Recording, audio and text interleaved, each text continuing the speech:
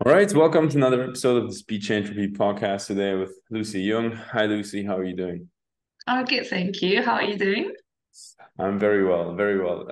Excited for this conversation. We always have kind of the same question at the beginning, which is, sort of say an icebreaker question, in order to get to know who's it that we're really talking to. And I always say, to founders and people that we have on the podcast to take their time, because for me personally, and I think also for a lot of people listening, this is like the most interesting question, and it's really about like who, like what's your background? Where are you coming from? Please tell us, who's Lucy? How did you end up where you are today? Of course. Yeah, my name is Lucy Zhang. I did innovation design engineering at Imperial College and Royal College of Arts.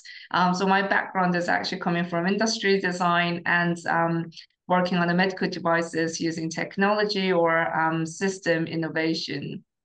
Um, I first kind of got into medical technology after doing a product design for a while, is because the technology that can be used to improve the quality of life for long-term conditions or, incurable diseases are like significant. So one of the new project that we worked on back in at university was developing a device for multiple sclerosis, and I believe at that time we used a very, very simple technology to improve the vision for people with MS. Really kind of inspired me to use all of my skills and knowledge to help people with long-term conditions.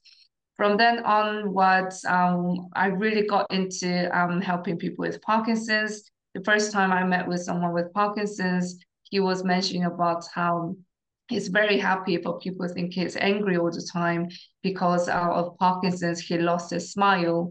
And since then, our aim was to bring back smiles back for people with Parkinson's. And we've been working on a medical device to improve the movement symptoms for people with Parkinson's, and also software application to track the symptoms of Parkinson's to give better insight to people with Parkinson's around them and healthcare professionals so that we can give more tailored, better care for individuals. We started our business in 2019, and it's been a quite like a crazy journey. We started with another co-founder who is a medical doctor, and now we're about 35 team members, going from South Korean branch to Sharko, UK.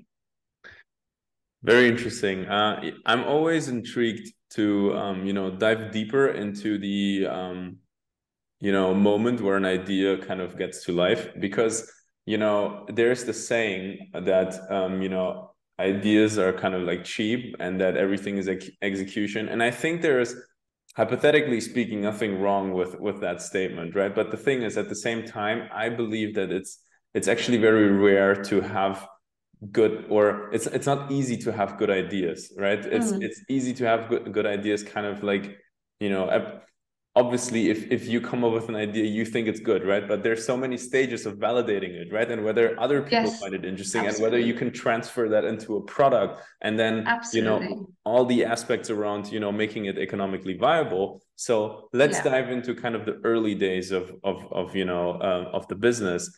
How did you meet your Yeah. co-founder? How did you come up with the idea for the business? All the details. I think that's a really great question when it comes to how did you come up with an idea, and like, execution and everything is really important. I have to say that it really kind of goes down to whether you can find the insight into what people are saying or not. And I say this because where did we actually start Q1 devices? Actually, someone with Parkinson's. I've been talking with him for a while, and I was just kind of listening to what kind of problem that he sees, what kind of needs that he have. And one of the questions that I always ask them is what kind of things make them what kind of things help them basically, and what kind of things make their symptoms worse. And then if you kind of collate all of them, it really gives you a great insight into what kind of things may be beneficial for other cohorts as well. So one of the things that this gentleman was saying is when he sits on a massage chair, his symptoms gets much more better. I Mm. could have just said like, okay, like it's a massage chair, maybe they were a bit more relaxed. But instead of that, I got really, really inspired. I was thinking, why is it that the massage chair was relieving his symptoms? And can this be translated to other Parkinson's patients? So I really started kind of digging into what was it that the massage chair is doing and what can it do further. And that kind of led on to studying a lot about stimulations and how mechanical non-invasive stimulation that is, non-invasive can help more people with Parkinson's. So at that time, we started developing lots of prototype, testing out lots of things. And throughout that progress, I knew my co-founder already for a long time, but at that time, I've been getting advice on what kind of measures can we have to basically evaluate Parkinson's symptoms. And it was one of these things called Unified Parkinson's Disease Rating Scale that is used for intervention studies in clinic that he recommended together with Timed Up and Go or a tapping task for me to almost use those to evaluate the technology. So it was like we were still at university, really working on the research project, talking with lots and lots of people with Parkinson's to understand further and developing. So as you mentioned, I believe that we probably worked on more than like hundreds of prototyping. And to date, the reason why Q1 is called Q1 is because we are still working on an improvement of how can we make the device better. And throughout the whole process, we talk with people who we are designing for, which is people with Parkinson's and people around them, to ask them like, what else can we do? How can we improve it a bit more? So yeah, you're absolutely right. It's about execution. Like, where do we find the insight? Where do we get an idea? And how do we actually make that? How do we validate it, verify it? And it's constant kind of loop when you're developing a new product. Yeah. So, and, especially, I think it's very difficult to, because it takes a lot of time, exactly what you said, right? Testing, building prototypes, etc., all these things. And then, you potentially have a product that, might have functionalities that could help a specific, user, patient, whatever.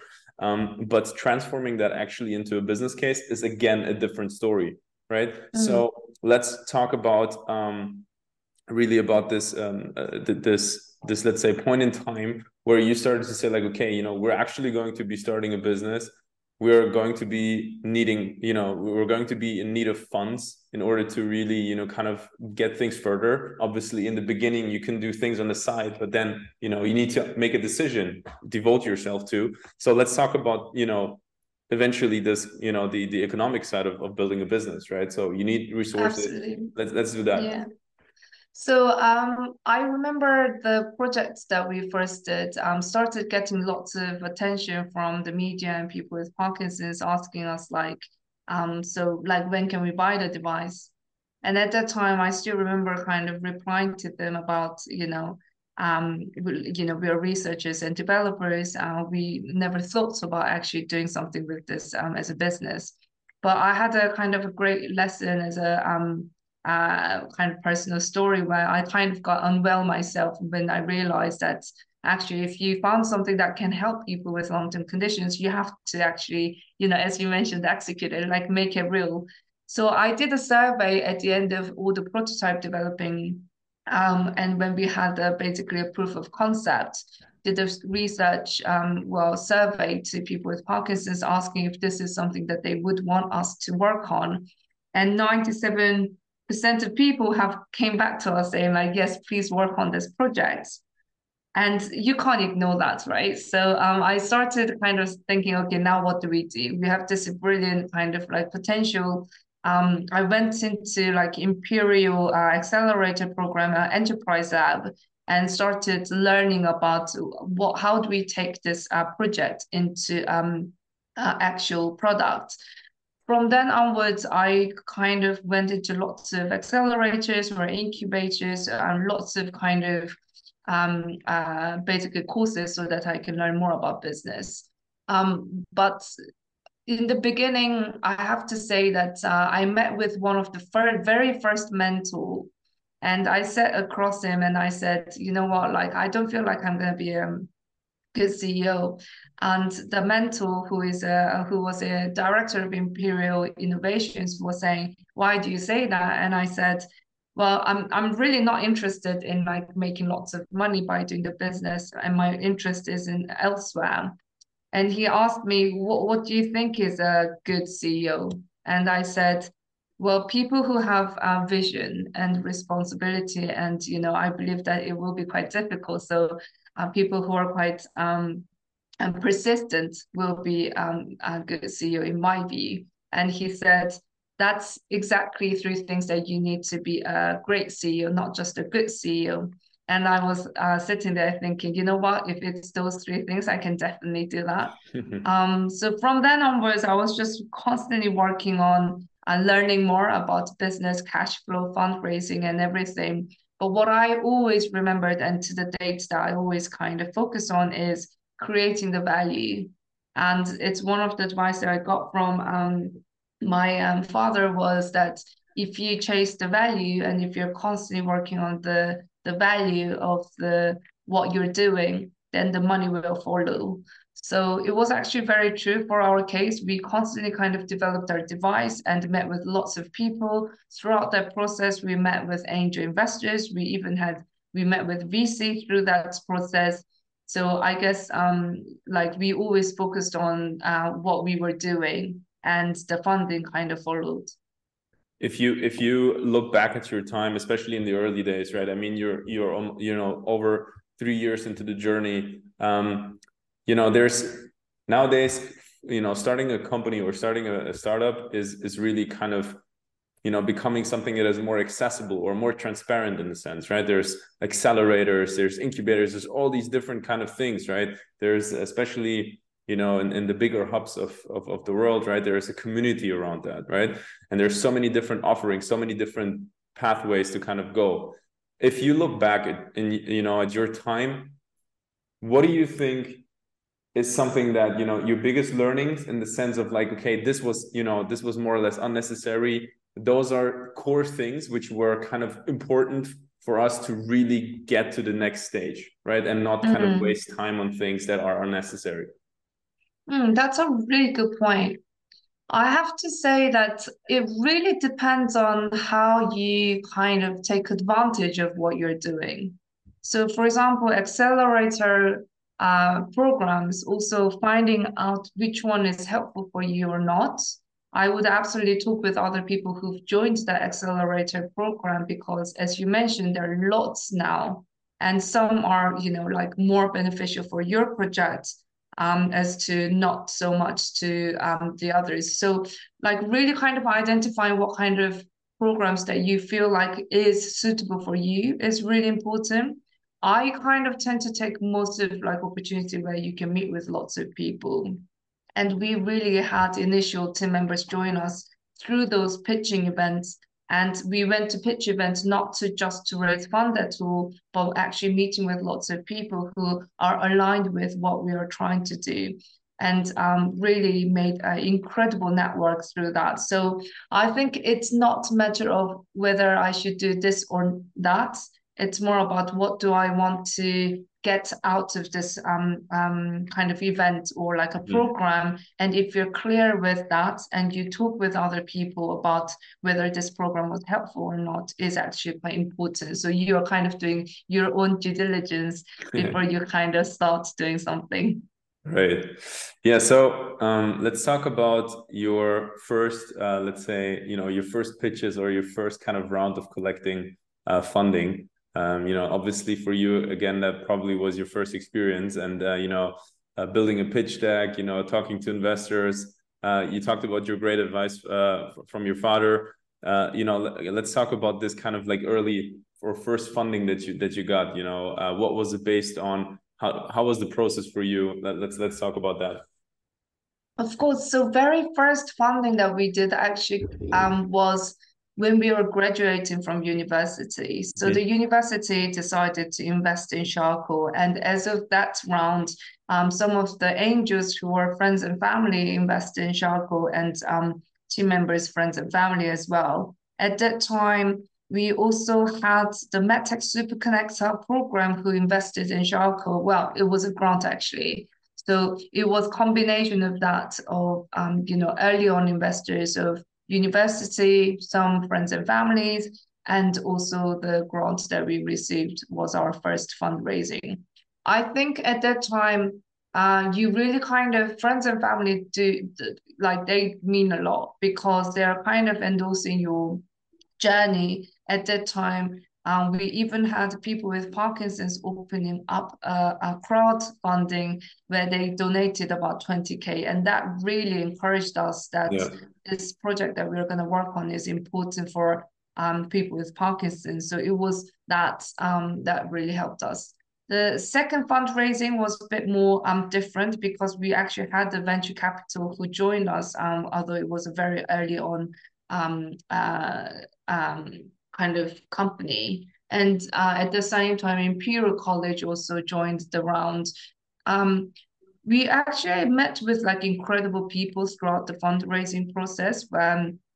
When you obviously we got rejected quite a lot as well, but when you get rejected, it's actually like really important to ask them, could you give us some advice of like why you didn't invest, or like also really listening to their questions, because all the questions that they're asking are likely that other investors will ask as well. And the reason why they're not investing is also very important for you to understand, to go to other investors, or you may just not have clarified what you are doing as well. So what I think as a team we did well is that we really loved getting questions because we always saw that as a way of development, and we also really appreciated what the reason is if they did say no. So I think that was the key kind of takeaways for our fundraising.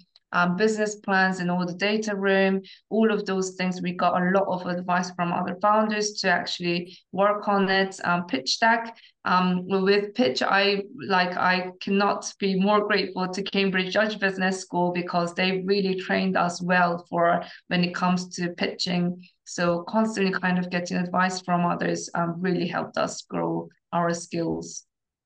Interesting. So, you are a medtech company, or more Yes. to say, right? So, and medtech is a fascinating field because it's very, very impactful in the sense, that there's a huge kind of emotional component in the sense of building a venture into that. However, at the same time, because obviously you're doing something for the health of humans, it's a very difficult market, difficult vertical to kind of build products in, because it's not B2B software, right? So kind of going into the different maturity stages of product development and go to market with, let's say, approvals, clinical trials, etc. That is a journey. So absolutely, let's talk about these different steps that lead towards bringing such a product to market, right? To the actual consumer. Let's talk. Absolutely. Let's guide us through these individual stages, and please talk about as well where you guys are at right now and how that journey is for you going so far. Sure, absolutely. So medtech sector is really like rewarding at the same time. As you mentioned, there are lots of hurdles. I'm sure like any other startups have their own like hurdles, but medtech definitely have quite a hurdles that we want to have an idea of what we're getting through in the beginning. For us, it really helped us to actually have joined MedTech Super Connected early on, really, really early on. And there are a couple of things that we learned through that program, which is including, what you mentioned about clinical trials, regulations, and on top of that, health economic analysis, insurance, healthcare systems, stakeholders, and so on. And if you kind of look into all of those separately, then it becomes really kind of it becomes quite confusing if everything is kind of separate. But really, like what I've learned over the years is that all of these are actually quite connected. So if I may say, like we're developing a device and we have to develop the device under ISO 13485, which is the quality management system for a medical device company. And what is it? It's basically a good practice for a company to adhere to come up with a good product. And documentations and technical file development and everything needs to adhere to that. And now, why is that really important? Because it becomes a safety of the device. And then where does the regulations come from? Is this quality management system and also the technical files and all the development side of the things. Again, it is to do with the safety and making sure the company is adhering to the quality process and the regulations so that it is not only safe for people with Parkinson's, well, patients, but also it is very important that is the efficacy of the device. So then is when all the clinical trials comes in. So like regulation is combination of all of those things, and clinical trial actually goes into one of the things where we are proving the efficacy of the device as a medical device. So if you're classed as a medical device, the device should be effective for people with long-term conditions, and it is way of protecting the patient is what I say. So although regulation is tough, I think it's absolutely necessary things that we have. It is it is on a patient's good.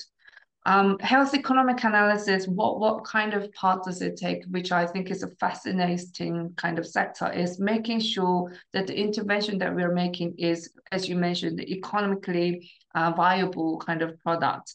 So while we are doing that, when we're collecting the data through the clinical trial, we'll be looking into the data of how can this benefit the society as a whole. So for example, by using the Q1 device, how much of full reduction do we have? And then it doesn't make sense for NHS to fund the device because it reduces their cost in overall kind of things. So for us to actually work on this, all of the kind of data point and information is the thing that leads on to getting the device for people with long-term conditions.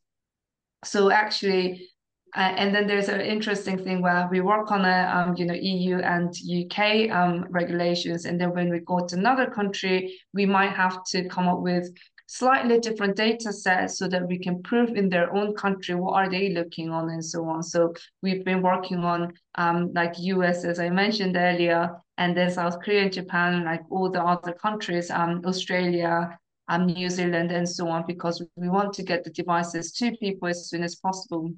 As part of that, we've been always communicating with people with Parkinson's from each country, because as a small startup, it is difficult for us to, open up like 50 different continents to kind of like get the devices to them. But what we've been doing is really identifying where the needs are coming from so that we can get the devices to them as soon as possible.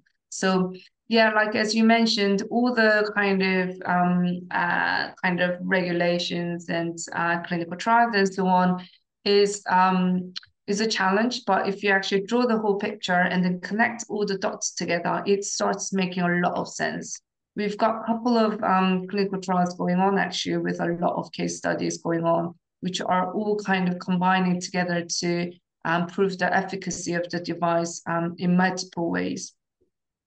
Very interesting. So, because it's such a long journey, right, to actually get the device into the hand of the patient, there is obviously a very thorough kind of structure around funding that is necessary to be done, right? And because there's multiple kind of valleys of death that you eventually will go through. Talk me or guide me through your kind of approach towards structuring your funding, in the sense of like, okay, we will reach the market, let's say in X. This is how much money we need to have. What rounds do we need to raise? You raised money before, so guide us through your kind of approach to that. Yeah, absolutely. So really kind of understanding what do we want to do with the funds that we're raising, and what are the next milestone that we want to achieve. And I know this is but it is actually true, like really identifying how much do I need to tackle which part of the business to take up to the next stage.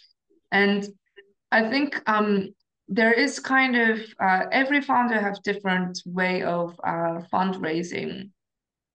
In our case, really looking into the bigger pie was important than kind of trying to keep my equity, because what's more important is getting that as getting the devices and intervention for people with Parkinson's rather than kind of keeping the company to myself. And we really went for aggressive kind of growth. And the reason for that and the motivation is because people are waiting. That was all. Mm-hmm. And for us to actually really look into the fundraising is what kind of priorities do we have? What kind of stages of development of the product do we want to have? But also really looking into the current status of the economy or like social movement or anything like that. So for example, last year we closed around I believe like September this time. And the reason why we raised significant amount of funding is because we were very much aware of the component shortage. So you have to really kind of think about what kind of risk can be introduced and not just raise right amount is my opinion, especially maybe it could be just medtech, but just raising right amount, I think can be dangerous. You really want to think about buffer because fundraising does take a lot of time for the founders and the management team. And you have to really focus on building the company. So if you kind of don't raise enough, you might have to come enough time to build your company first. So I think it's really important not to get into this position of chasing money all the time, rather making big steps. So let the fund come in because you're making big steps rather than yourself just raising right amount and then having to really convince investors to invest again and then so on, which kind of changes the who's kind of leading the game, if that makes sense. Yeah. Did you face let's say challenges in the process of fundraising for your venture? So for the round that you just mentioned, you went for an aggressive, let's say, fundraising approach in order to have the buffer, right? So that's obviously a larger amount to be raised, with obviously the associated risk of a medtech startup of, let's say, pushing it, through the different kind of stages that you have in front of you. Did you have challenges? And if so, obviously there's been plenty of rejections, but let's say, let's talk about the hesitations of other investors versus, let's say, the ones that backed you. Absolutely. So we were quite keen to raise funds from people who are relevant. I think that was actually really important. So our investors consist of deep tech investors, really like high networked investors or like medtech investors or deep tech. So I think one of the things that we were quite keen on is rather than kind of looking into whoever gives us the most valuation, because we did actually have investors who were going to give us more valuation. We really went into what kind of benefit can they give us more, like what kind of network or support can they bring us. So the strategic investment was something that we were really looking into. Obviously, throughout the investment negotiation, there is a lot of discussion going on, but really kind of identifying what do you really need from this investment round, I think is a really important thing. Like what kind of things are you ready to give away? What kind of things do you have to keep to yourself was something that really was important. Setting kind of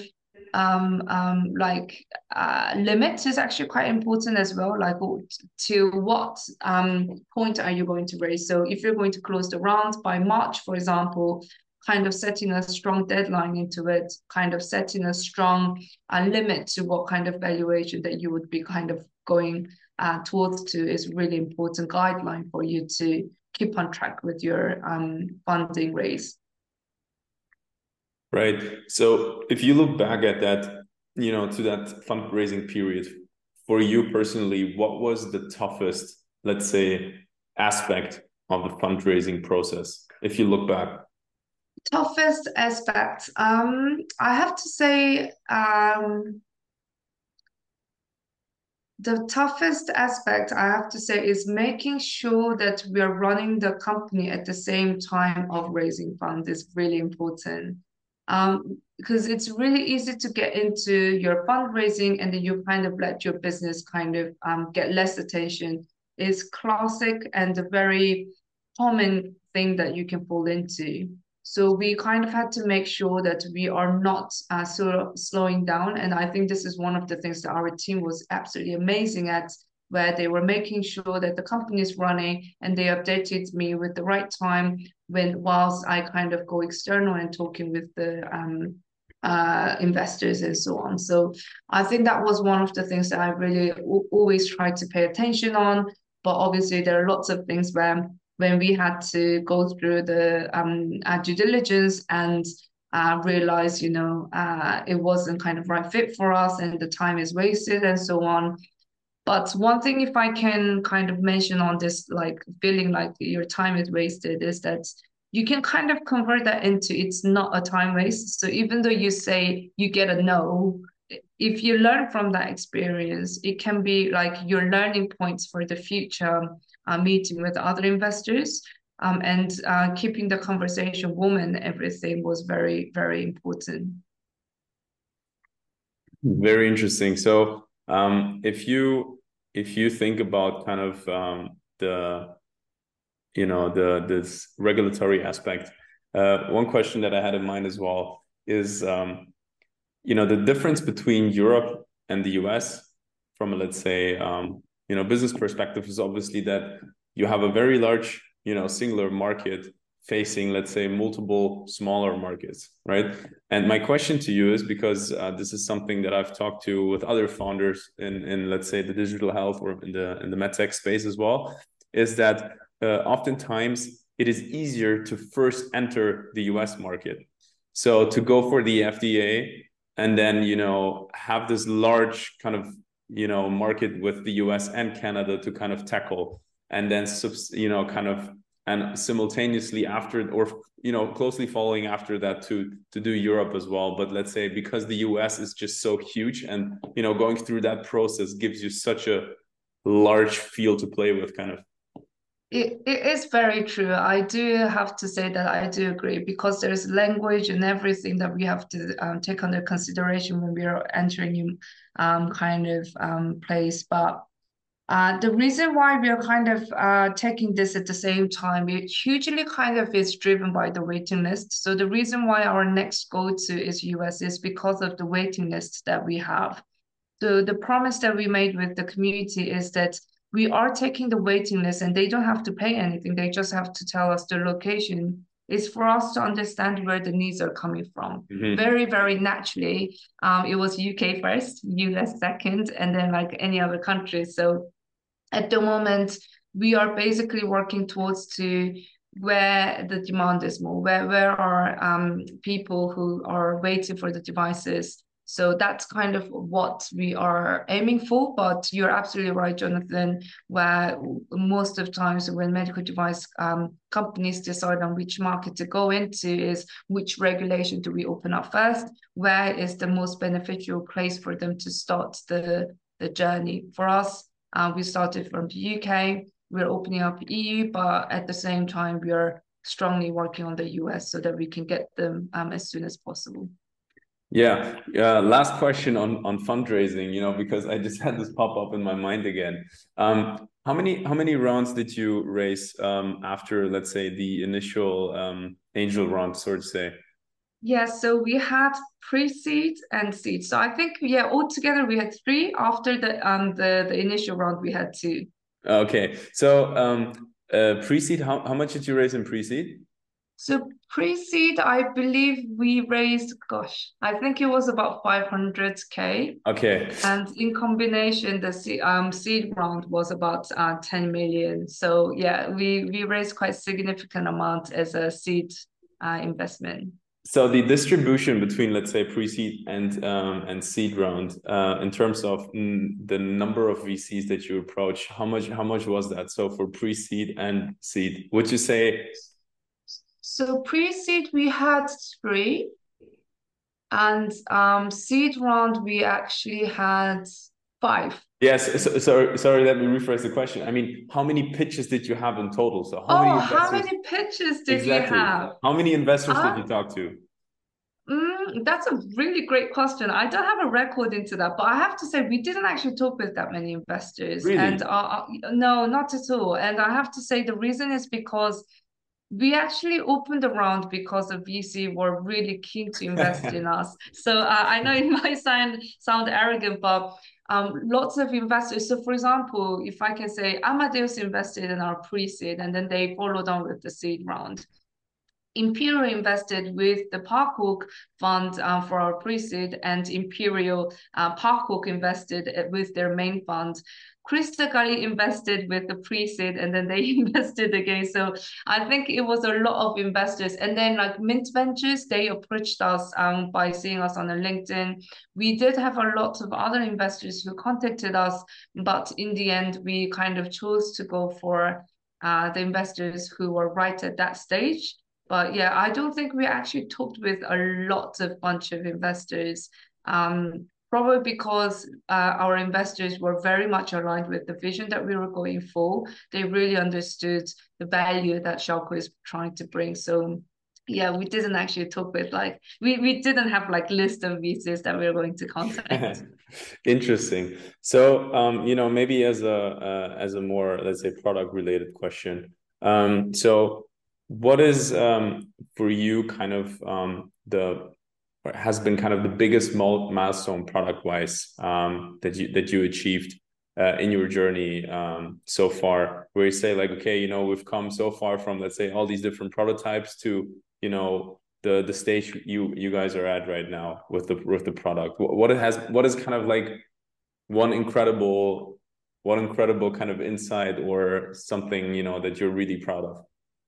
I have to say, there are lots of moments I have to say. Every time anyone with Parkinson's who send us message saying that, oh, I can go and do this more. Now I can go Yeah. and do this. Like that moments are the best. But most recently, um, I met with this gentleman who's using the Q1 device, and like he actually called us because he was saying like I want to meet with the team. There's some feedback that I want to give. So I thought he was a bit upset.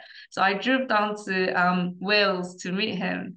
But I could see that he was just using the device all the time, constantly. But what he was saying was absolutely incredible. He was saying he wanted to be basically a product advisor because he wanted to share the benefit that he's getting and the learnings that he had through using the device to other people with Parkinson's. And that was kind of not accompanied to we never used the word consumer, by the way, but it wasn't accompanied to consumer. It was exactly what we wanted as Shawco, Team Shawco, to community members that we are bringing the value to. And they were just really keen to engage with further community to help other people. And I think those moments when people with Parkinson's say about Shawco is working hard to bring back smiles for people with Parkinson's, so repeating our mission statements, those are the key moments that I really feel like like we've worked hard. We did a good job. Interesting. So maybe as a kind of a last question to follow up with, what's really kind of the next big milestone for you guys in, let's say, the next year, right? If we take that as the time frame, you raised substantial funding last year. So what's kind of a major milestone for you to achieve?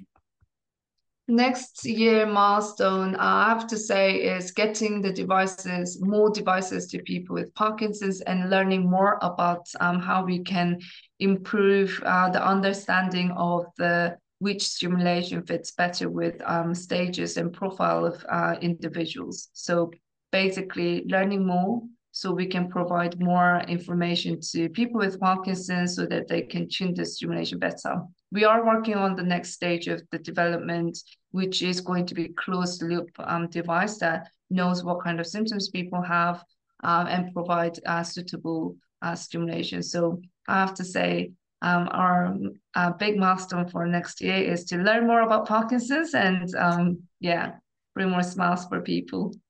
Amazing. Hey, Lucy, thanks a lot for being on the show. It was really great having you on. Not at all. Thank you so much.